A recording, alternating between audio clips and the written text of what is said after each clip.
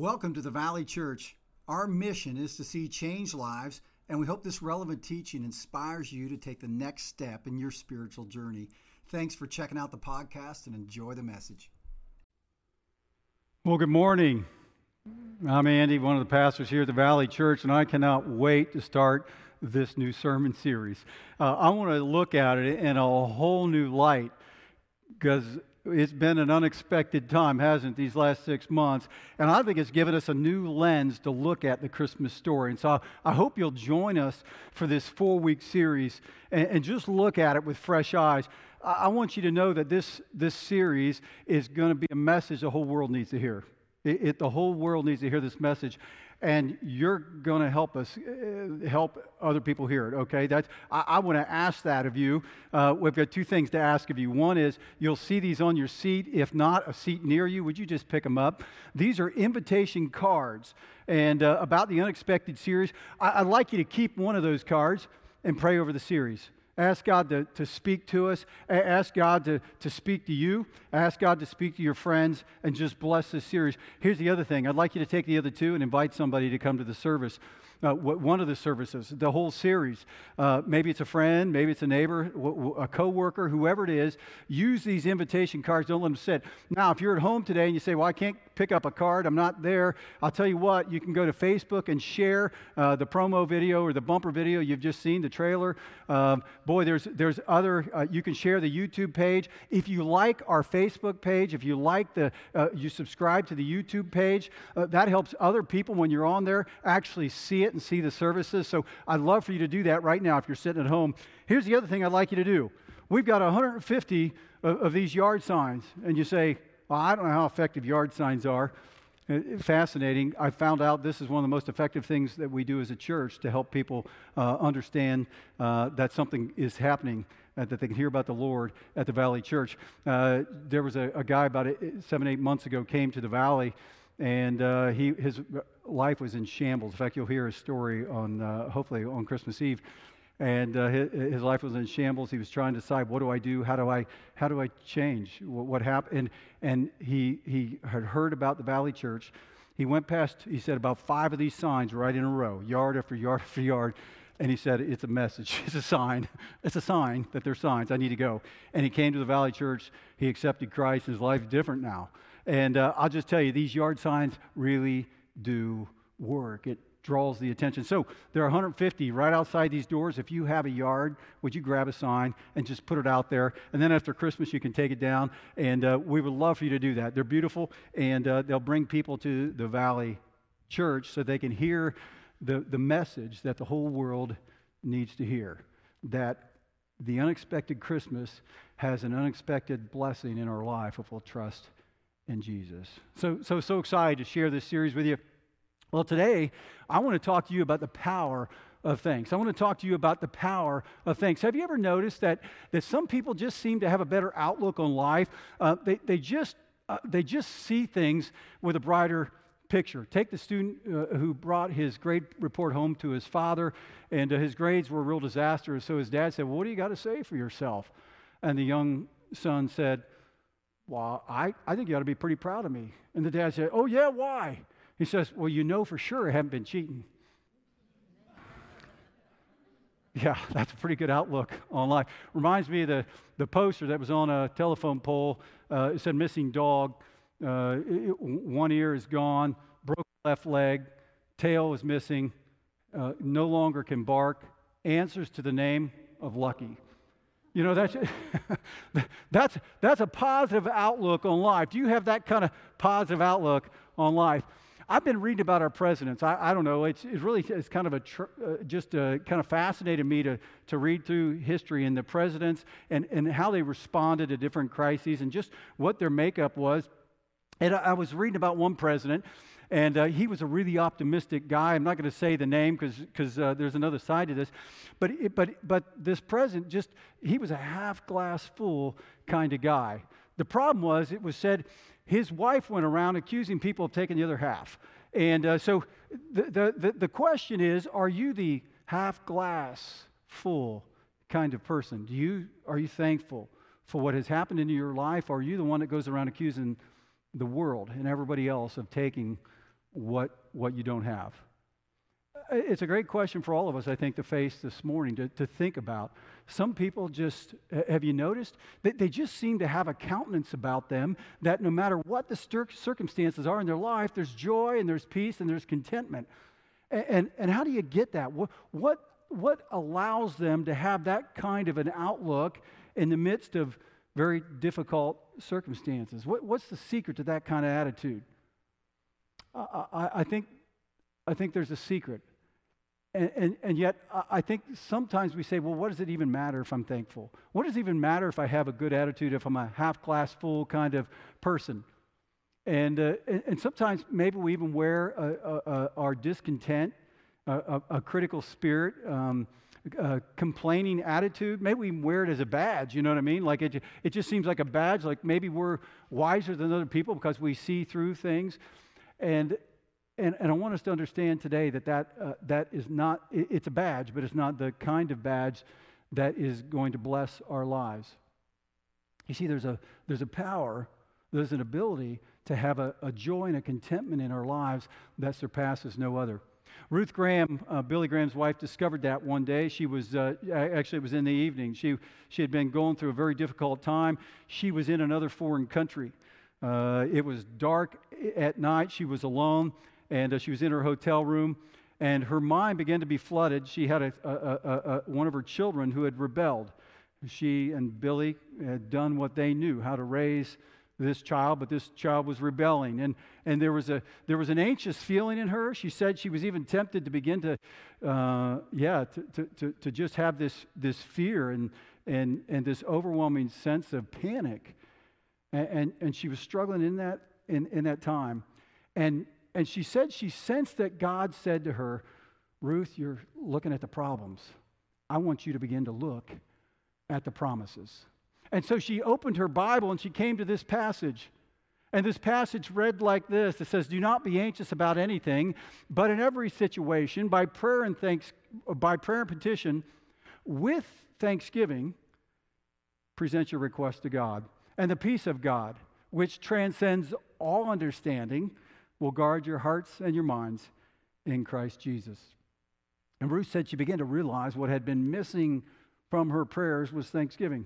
What had been missing was a focus on what God had done. So she said she put her Bible down. She began to praise God for who He was and thank Him for who He was, and then began to thank Him for the things that God had done in her life.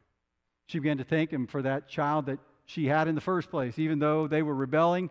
The very fact that God had blessed her with a child. She began to thank God for what God was teaching her through this difficult time. Began to thank God for her family and for her other children. And as she began to go down the list, she said it was like light just came into her and it lifted off the darkness when she stopped looking at the problems and started looking at the promises. It was like a light had come into her soul. I want us to know today, thanks and anxiety cannot live in the same heart. They won't live in the same heart at the same time. And so we can either have anxiety or we can have thanks. We get to choose. I want us to see two things that's true about Thanksgiving today. Two things that's true. The first is this: Thanksgiving moves us toward God. Thanksgiving moves us toward God. And if the ultimate goal for our life, if the ultimate purpose of our lives is to honor God, is to draw close in relationship to Him, and that's why He had us, that's why Jesus comes at Christmas, so He can restore the relationship between the Father and us, between God and us, that we've broken.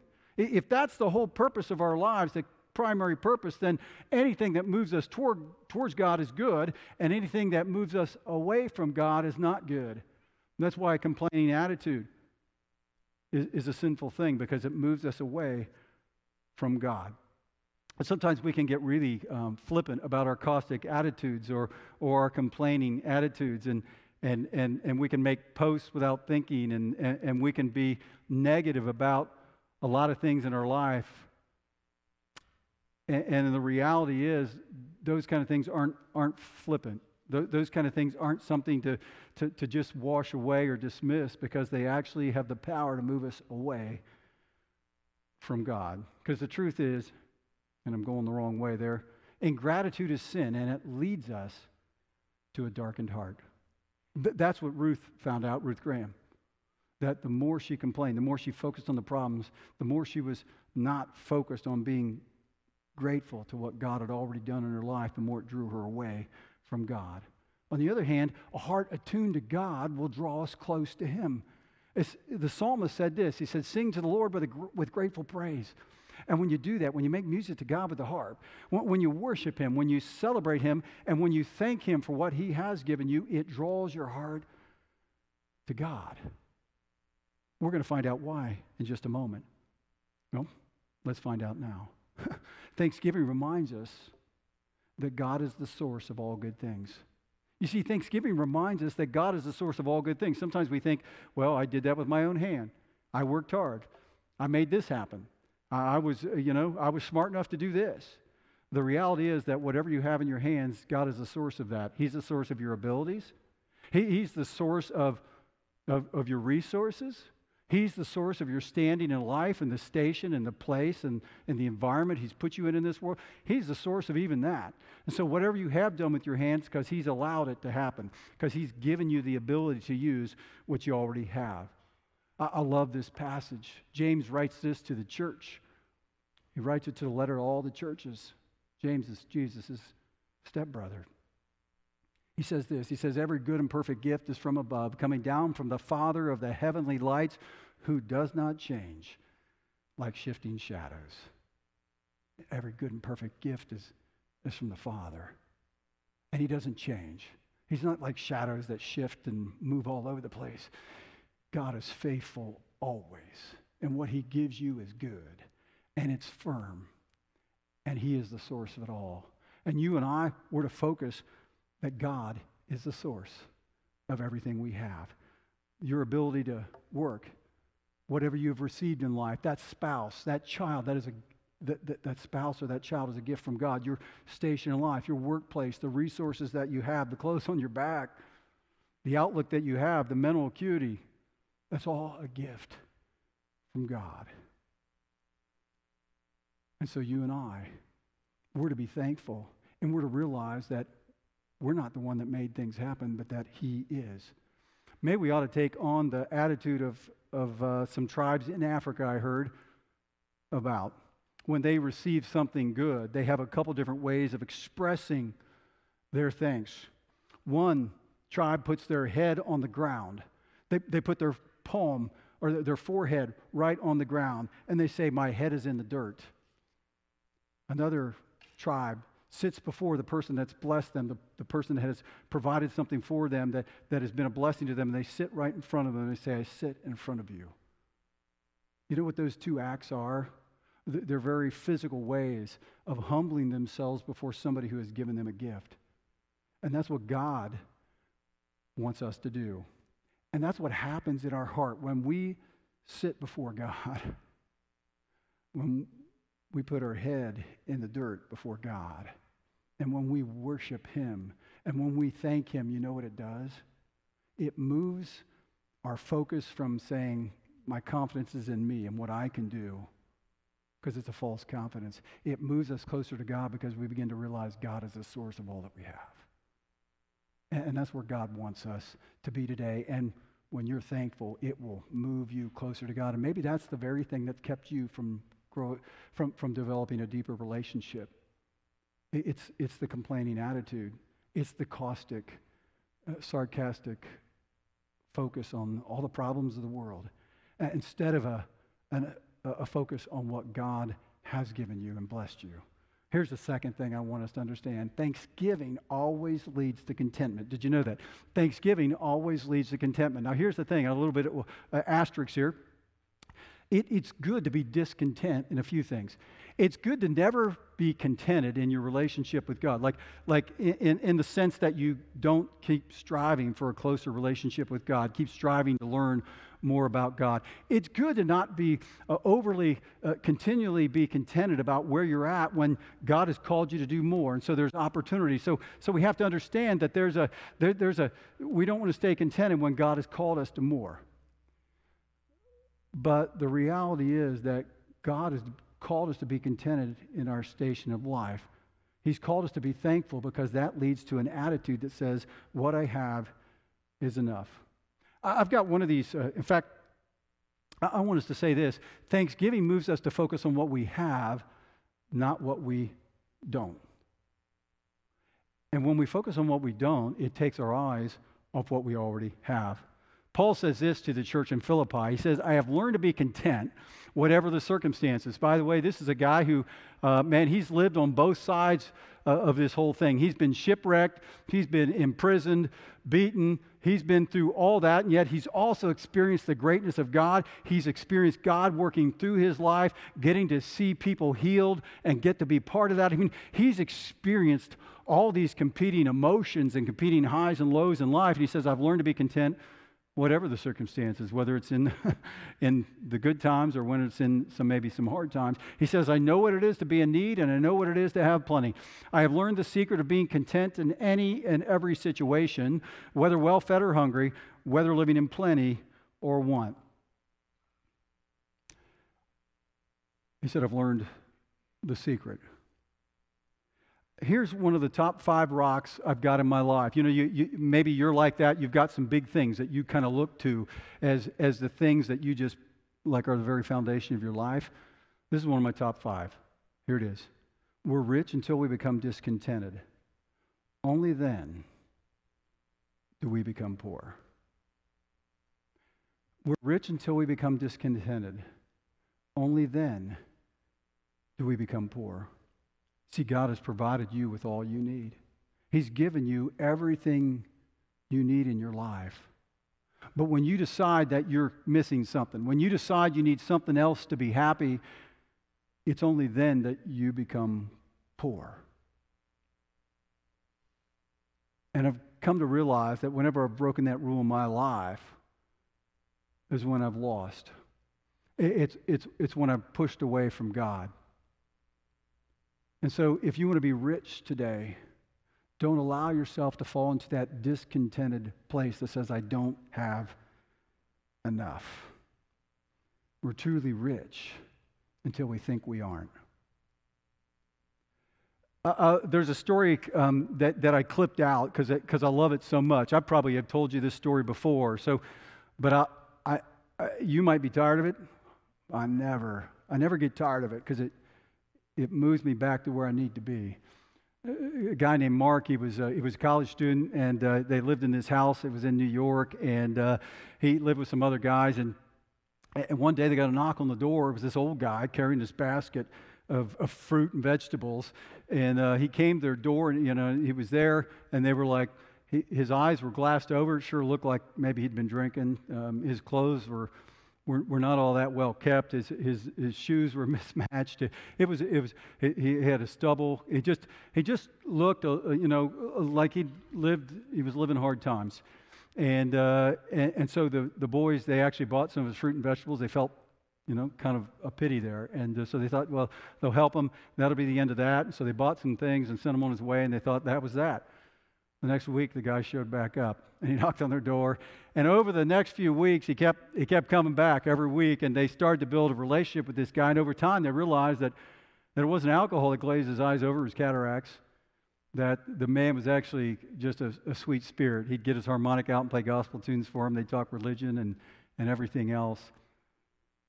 And one day, he came to their house, and as they were talking, he excitedly told him, today something great happened. Somebody just dropped off this big bag of clothes and shoes, and they were just celebrating with him, congratulating him. And he says, and you know what else happened? Just yesterday, I met somebody who can really use him. And every time I read that story, it gets me. Because when something good happens in my life, I think when some resources come my way, when some blessing shows up, I think, now what can I get? What can I do with that? How can I use that? And I think about sometimes what I can do with it. And yet I'm reminded that I have enough.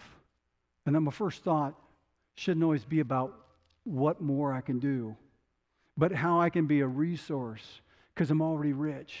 Not just rich as in in financial wealth, but rich in that all that I need, I have. And that the real richness comes with allowing what God has blessed us with to flow through us and realizing that I already have enough and not always looking for more. See, Thanksgiving says that what we have is enough. What we have is enough. Contentment is realizing that if God never gives us another thing, we have all we need. We're more than blessed. See, He's forgiven us. He's given us a restoration with the Father. He's redeemed us from our empty way of life. He's restored us and taken away our shame and our guilt. He's blessed us with all of our needs. He's given us so much more than we deserve. Sometimes we say we deserve this or we deserve that. We don't deserve anything. We don't deserve anything, and yet God has richly blessed us beyond what we deserve. But here's what I've learned. Unless we're content with what God does provide, we will never feel like our needs have been met. Unless we reach that place of contentment that we have enough, we will never feel our needs have been met. Sometimes we feel like we have a right to be happy. Anybody else? You're like, I got a right to be happy. I hear that phrase a lot. And the problem with that phrase, that we have a right to be happy, is that we usually mean a certain thing with that. Like we have something in mind. We think we deserve certain things. C.S. Lewis, a great theologian, said that'll get you into trouble every time, and it will only lead to bitterness, because the reality is God will likely not provide what you think that piece of happiness is in the way you want it. You see, God doesn't always do exactly what we hope Him to do. In fact, often He does far better. But we're so focused on what we think is going to make us, what's going to provide for us, what's going to lead to happiness, that we miss the very blessing God's already given us. And when we focus on our losses, when we focus on those broken dreams or those bad relationships that haven't turned out right, or what we don't have, you know what it does? It blocks our view. It becomes a mountain in front of us so that we can't see the rich valley just beyond. And the rich valley that's already inside of us. And yet when we become content, we say, you know, if I don't get another thing, when we get to that place, then you will be rich. So how do we become thankful? How do we become thankful? How do we change that? You know, because maybe you say, I've been a little bit more complaining than I ought to be. I've really been focused on happiness. I've really been focused on what I want to, and I want to change. I want to know that I'm rich, even if another thing never happens. How do you do that? Well, you make Thanksgiving the attitude of your life. That's what you do. You make it the attitude of your life. When I was 16, I started taking flying lessons, and I wanted to learn how to fly. And one of the first things I learned, and I had never really understood this before, but attitude is everything in the plane. Attitude is everything. There are three attitudes that really make a difference. One is the nose, either up or down, the pitch of the nose. The other one was roll. It was either left or right. And the third one was yaw. That was just like which direction is the whole thing going sideways. And those three attitudes meant everything. And if you could control those three attitudes, you could control flight. Like it would be a good flight. But if you weren't in control of those three attitudes, things could go south. I let things go south a few times because I didn't control the attitude. One of the most dangerous ones was when you were flying and your attitude was just so in relation, you always had the attitude of the plane in relation to the horizon, you know, and I was a visual flyer, I didn't do instruments, and so it was always about the horizon, but when the horizon got fuzzier, it was dark at night, and you couldn't really see the horizon. One of the dangers was that you didn't realize the attitude of the plane was changing, and you were, you know, nose level, but all of a sudden nose got up, and you were starting to climb, but you didn't really know it. It didn't matter. It didn't seem that much. And then all of a sudden, if also the attitude of the plane, you started to bank and you didn't realize it, with an attitude of a climb and a bank, you know what? You would begin to go up, but you would lose lift, and you begin to fall, and you didn't realize it. You begin to lose altitude at the very time you thought you were level or climbing. You see, the attitude meant everything in a plane. Well, I want you to know, I think it's the same with life. Your attitude toward Thanksgiving matters. And if you allow your attitude to go nose down and you get critical or complaining or caustic or you get focused on your own happiness or you don't have enough, you're going to spiral in. So you and I, we got to change the attitude of our life to move it from those, I don't have enough. I'm going to complain about this. I'm not going to be happy because until I get this.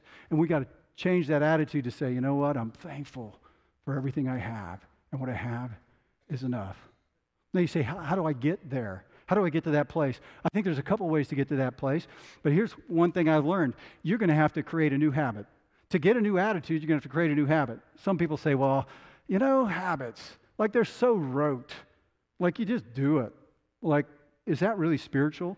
Yeah. Habits are spiritual. You know why? It takes energy and focus to create a habit. It takes energy and focus to create a new habit.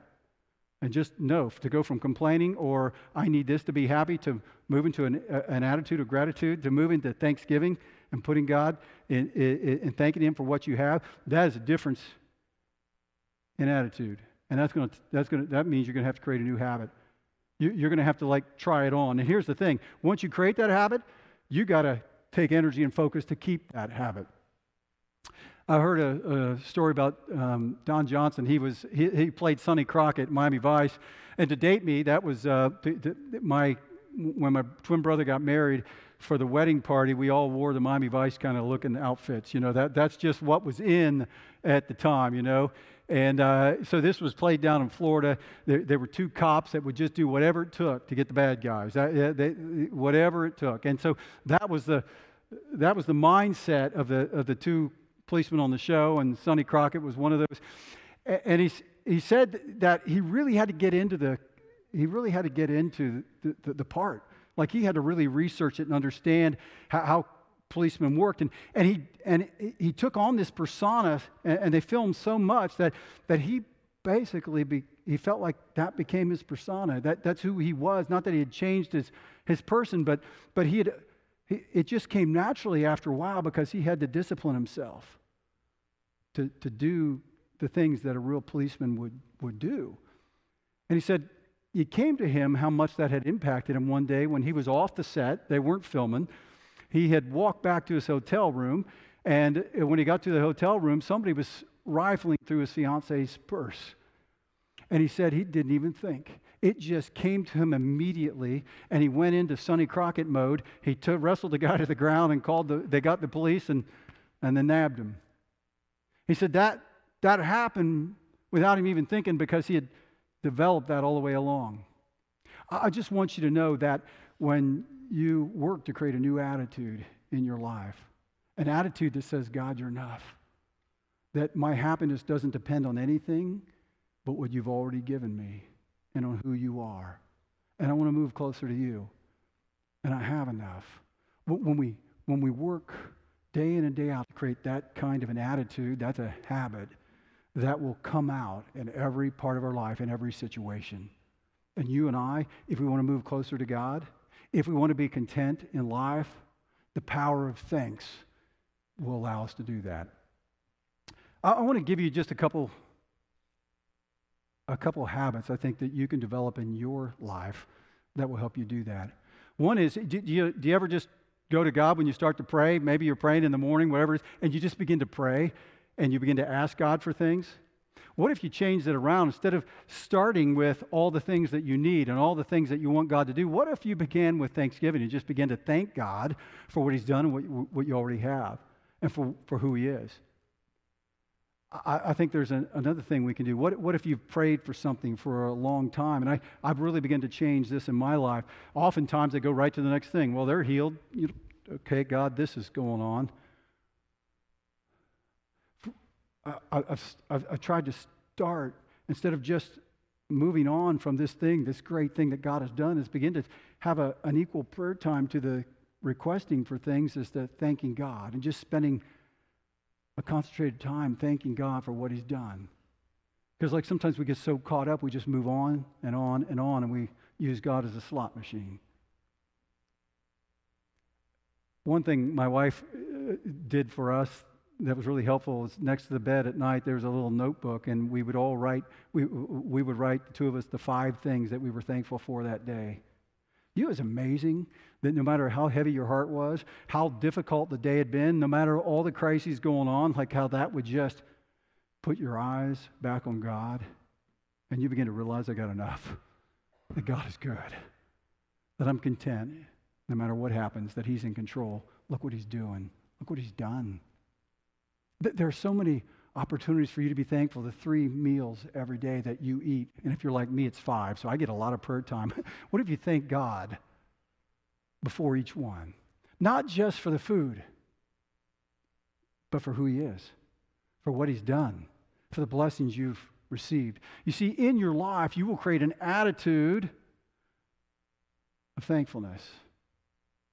And if you don't put some habits in your life, guess what you're going to do? You're going to be focused on the negative.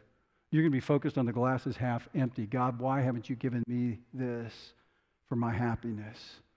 Why haven't you done this or this when God has done all that you need? And I want you to know his gifts, the things that he's given you,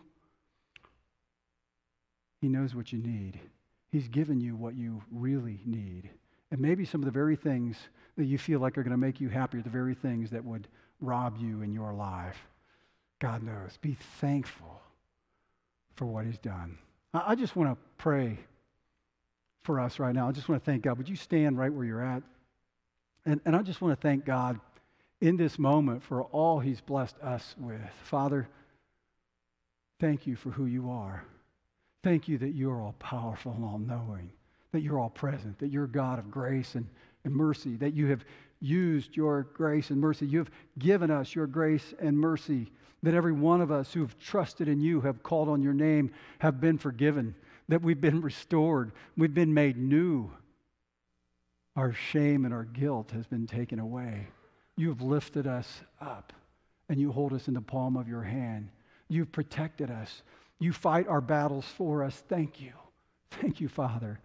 Thank you for Jesus, for sending him to help us have that forgiveness and to be restored. Thank you for Jesus, that we can know who you are, Father.